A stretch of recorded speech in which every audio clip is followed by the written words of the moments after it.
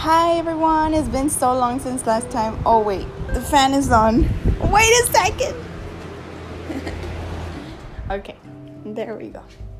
So, I found a poem that I used to love because my university professor taught it to me and she explained everything about it, and so now I want to read it and share it with y'all. So, I'm going to briefly explain first before I begin reading it. So basically, these poems are mainly to analyze the metaphors, of course, and it's about love and you know what? I don't know how to explain it. I'm just going to read it and then, yeah. Here we go. So, the poem is called A Thank You Note. So, here goes. There is much I owe to those I do not love. The relief in accepting they are closer to another.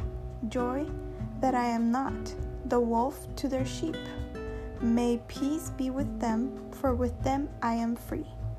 And this love can neither give nor know how to take. I don't wait for them from window to door, almost as patient as a sundial. I understand what love does not understand. I forgive what love would never have forgiven. Between redemptions and letter, no eternity passes, only a few days or weeks. My trips with them always turn out well. Concerts are heard, cathedrals are toured, landscapes are distinct, and when 7 rivers and mountains come between us, they are rivers and mountains well known from any map. It is thanks to them that I live in 3 dimensions, in a non-lyrical and non-rhetorical space, with a shifting, thus real horizon. They don't even know how much they carry in their empty hands. I don't owe them anything, love would have said, on this open topic. By Wisława Szymborska. So, wow. I think this is so interesting because this poem was taught to us in class by a very, very intelligent woman, independent, smart, funny, which was very passionate about her course.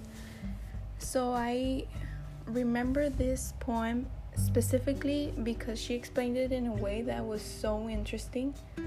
So basically it's about how women might be heartbroken, but they don't understand how much there is in the world, and that their perspective should be changed or can be changed with this poem, since it's talking about what love owes. So it says, I don't owe them anything, love would have said. And it just talks about mountains and rivers and all of this crazy stuff, and it just opens your mind to whenever you're stuck with someone that maybe you were in a relationship and it didn't end up well, or maybe you're still in a relationship but you are not in love anymore, or maybe you lost a loved one. It could apply to any type of heartbreak, and all I'm gonna say is that everything's gonna be alright. And this is it. Thank you for listening again.